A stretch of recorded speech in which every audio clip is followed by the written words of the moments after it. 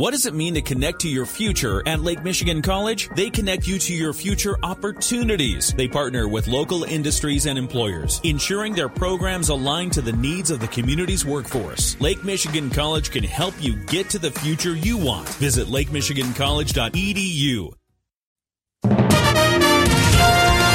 WSJM News Now. This is the 5 o'clock news block on News Talk Sports 94.9 WSJM. Brought to you by the Town Crier Wire. In the newsroom, I'm Andrew Green. Cornerstone Alliance has been awarded a $3.6 million grant from the Michigan Economic Development Corporation to prepare a site in Benton Township for economic development. Cornerstone President Rob Cleveland tells us the Site Readiness Program funds will specifically be used for 285 acres of farmland at 2274 Yore Avenue. We have a site here in Berrien County that's over in Benton Charter Township, just south of Lake Michigan College at the intersection of Meadowbrook and Yore. And it's a Lake Michigan Industrial Park. It is the largest site within close proximity to the Chicago Metro. Cleveland says with the completion of US 31's connection to I-94, the site's perfect for industrial development. In fact, he's had developers inquire about that exact property. The site that we are considering investing in, the site that we received the grant money for, is by far the most requested site that we have in our arsenal here in Berrien County. We get more visits, more inquiries about that site than any other site in our community by far. Cleveland says the $3.6 million will be used to improve infrastructure at the property, meaning things like drainage and the road. The land is owned by Fred Leitz, and Cornerstone's been working with him to prepare it for a new development. Cleveland expects infrastructure work to start there this year. Benton Harbor City Commissioners have approved the city's 2024 through 2028 Parks and Recreation Plan.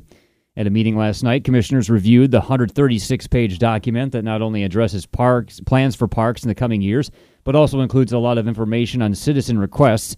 Commissioner Juanita Henry warned colleagues not to let outside entities have too much control over the parks. We think the parks are important, and we should make sure that we have control over it. I didn't like the way that Whirlpool came in for Union Park. They did a good job, but they didn't do what we wanted them to do. Same thing with Broadway Park. They did a good job, but they didn't do what we wanted them to do.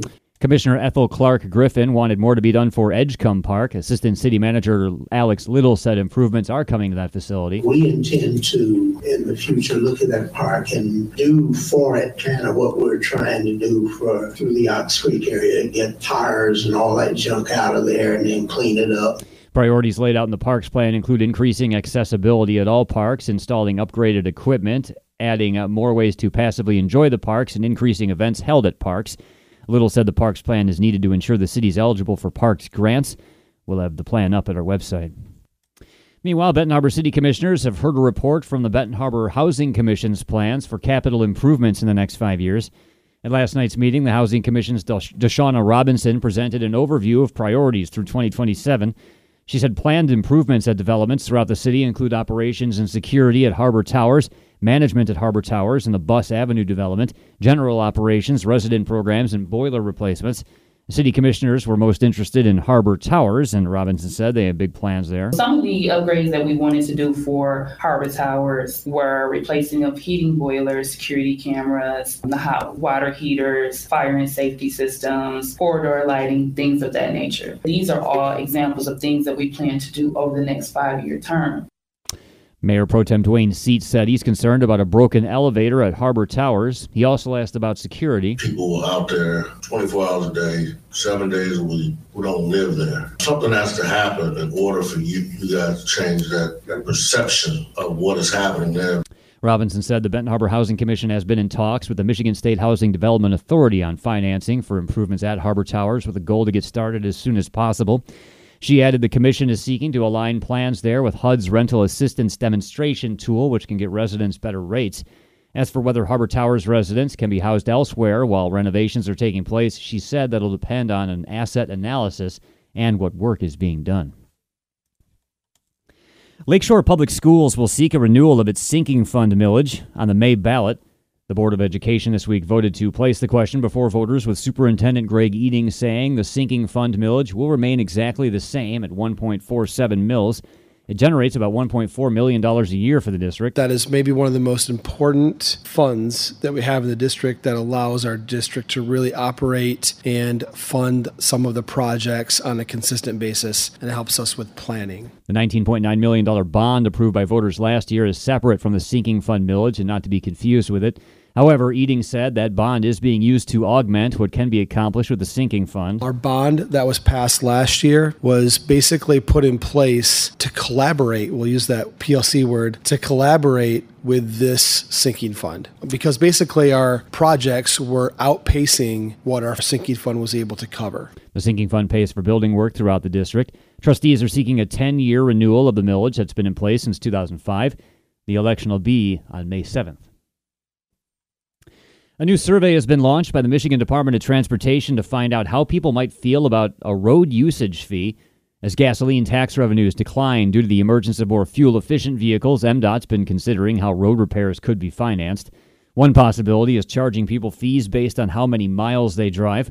A video embedded in the survey explains. The way road usage charges work is that you no longer pay state fuel taxes when you fill up at the pump. Instead, you pay a few cents for every mile you drive. This money is then used to maintain our roads and bridges and ensure everyone pays their fair share. The survey seeks to gauge how people feel about current gas taxes versus the idea of a usage charge. While there's no effort currently in the legislature to implement a usage charge, MDOT's been talking about it for a couple of years. We'll have a link to the survey at our website so anyone can offer their thoughts to the agency. And a new report finds the quest for continued higher education by individuals into their 50s and beyond is robust, persistent, and widespread, and Michigan's part of the trend. Late bloomers, the aggregate implications of getting education later in life, finds the number of older adults in college is rising. Chris Farrell, the author of A Purpose and a Paycheck, Finding Meaning, Money, and Happiness in the Second Half of Life, says the report points to the need for colleges and universities to become centers for lifelong learning and not just for the young. At a time when four-year institutions, they're dealing with declining enrollments. Late bloomers, this is a potential pool of applicants welcoming late bloomers into the academy. That's an opportunity for growth with the aging of the workforce. The report from the National Bureau of Economic Research finds a cohort of those aged 50 or older in higher education included at least 1.3 times more women, Hispanics, and blacks than the cohort of those younger than age 30. Although research shows a hefty rate of return on a college degree, late bloomers do get a boost to their wages after they earn their degrees, although it's smaller by a meaningful amount than the one received by people who graduate earlier in life. WSJM News Now continues with your Bloomberg report.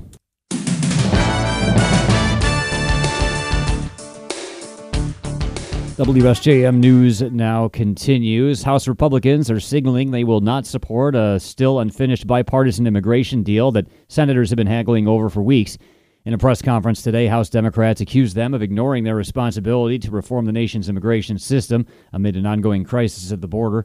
More from ABC's Jay O'Brien. House Democrats slamming House Republicans for turning against a still unfinished bipartisan immigration deal being haggled over for weeks in the Senate. In a shameful display of partisanship, they are abdicating their responsibility to solve problems on behalf of the American people. Democratic Caucus Chair Pete Aguilar there. Speaker of the House Mike Johnson saying what he's heard about the deal still doesn't go far enough. What's been suggested is in this bill is not enough to secure the border. Jay O'Brien, ABC News, Washington. Donald Trump is cheering a decision that keeps him on the primary ballot in Illinois. The Republican 2024 frontrunner notes the state's election board of 4 Democrats and 4 Republicans today unanimously declined to remove him before the U.S. Supreme Court decides whether his role in the January 6, 2021 U.S. Capitol attack makes him ineligible for the presidency. Illinois is among several states where Trump critics have pushed to remove him from the ballot for violating a constitutional ban on office holders who engage in insurrection. The Supreme Court next week will hear arguments on a Colorado case in which Trump was removed from the ballot. A decision in Maine is on hold. The GOP-led House Homeland Security Committee is poised to send articles of impeachment to the House floor targeting Homeland Security Secretary Alejandro Mayorkas. More from ABC's Stephen Portnoy. No member of a president's cabinet has been impeached since William Belknap, Secretary of War in the Grant administration, was accused of taking kickbacks in 1876. Technically, Belknap resigned in disgrace before the House acted, but he was tried in the Senate anyway and acquitted. Today, Democrats say Alejandro Mayorkas has committed no high crime or misdemeanor, but Republicans allege he's intentionally failed to enforce immigration law. Infectious syphilis cases in the U.S. rose by 9% in 2022. That's according to a new federal government report on sexually transmitted diseases in adults. The rate of new gonorrhea cases fell for the first time in a decade, while chlamydia rates were flat. Officials at the U.S. Centers for Disease Control and Prevention are most focused on syphilis. Data released today shows total cases surpassed 207,000 in 2022. That's the highest count in the U.S. since 1950. It's rising in heterosexual men and women. President Biden has been meeting with his national security team to weigh options on how to respond after 3 service members were killed and dozens hurt in a drone strike at a base in Jordan. This morning, Biden told reporters he knows what he'll do. ABC's Karen Travers has more. A U.S. official tells ABC the response to the drone attack in Jordan will be carried out over the course of several days and will involve striking multiple targets. This official says these are going to be very deliberate targets, deliberate strikes on facilities that enabled these attacks on American forces. President Biden said Tuesday morning he's decided how the U.S. will respond to the attack, but the White House said later it still cannot say who was behind it. Karen Travers, ABC News, Washington. The Russia figure skating team still stands to get bronze medals from the 2022 Beijing Olympics despite the disqualification of Kamila Valieva in a doping case. The International Skating Unions published an updated result. The U.S. has moved into the gold medal position and Japan's been upgraded to silver from bronze, but the demoted Russians get bronze by 1 point ahead of Canada. The ISU's amended standings from the Beijing competition strips Valieva's maximum 10 points from each of her 2 events, but does not add a point to the other teams below her. Israel has intensified its military arrest raids in the West Bank ever since Hamas's deadly attack on October 7th. Israeli security officials say the IDF has arrested over 2,000 Palestinian militants with ties to Hamas and other terror groups. But those raids have also turned increasingly deadly, with Palestinian officials reporting more than 300 killed in clashes with the IDF. Israel claims it's trying to root out and foil attacks by militants. Early this morning, the IDF carried out a brazen and dramatic operation, one that's also raising legal questions since it played out in a hospital in the West Bank.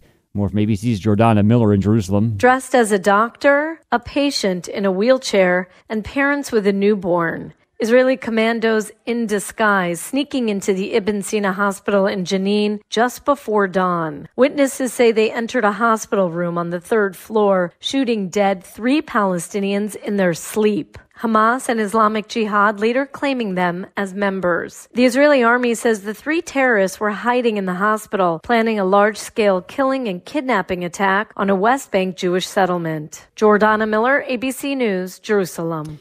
The Justice Department's looking into allegations that Democratic Congresswoman Cori Bush of Missouri misused government funds for her personal security. The progressive lawmaker confirmed the news today. Bush said in a statement federal prosecutors were reviewing her campaign spending on security services a day after the Justice Department subpoenaed the House Sergeant of Arms for related documents. She said she's fully cooperating with the probe and denied using federal tax dollars for any personal use. The Justice Department declined to comment.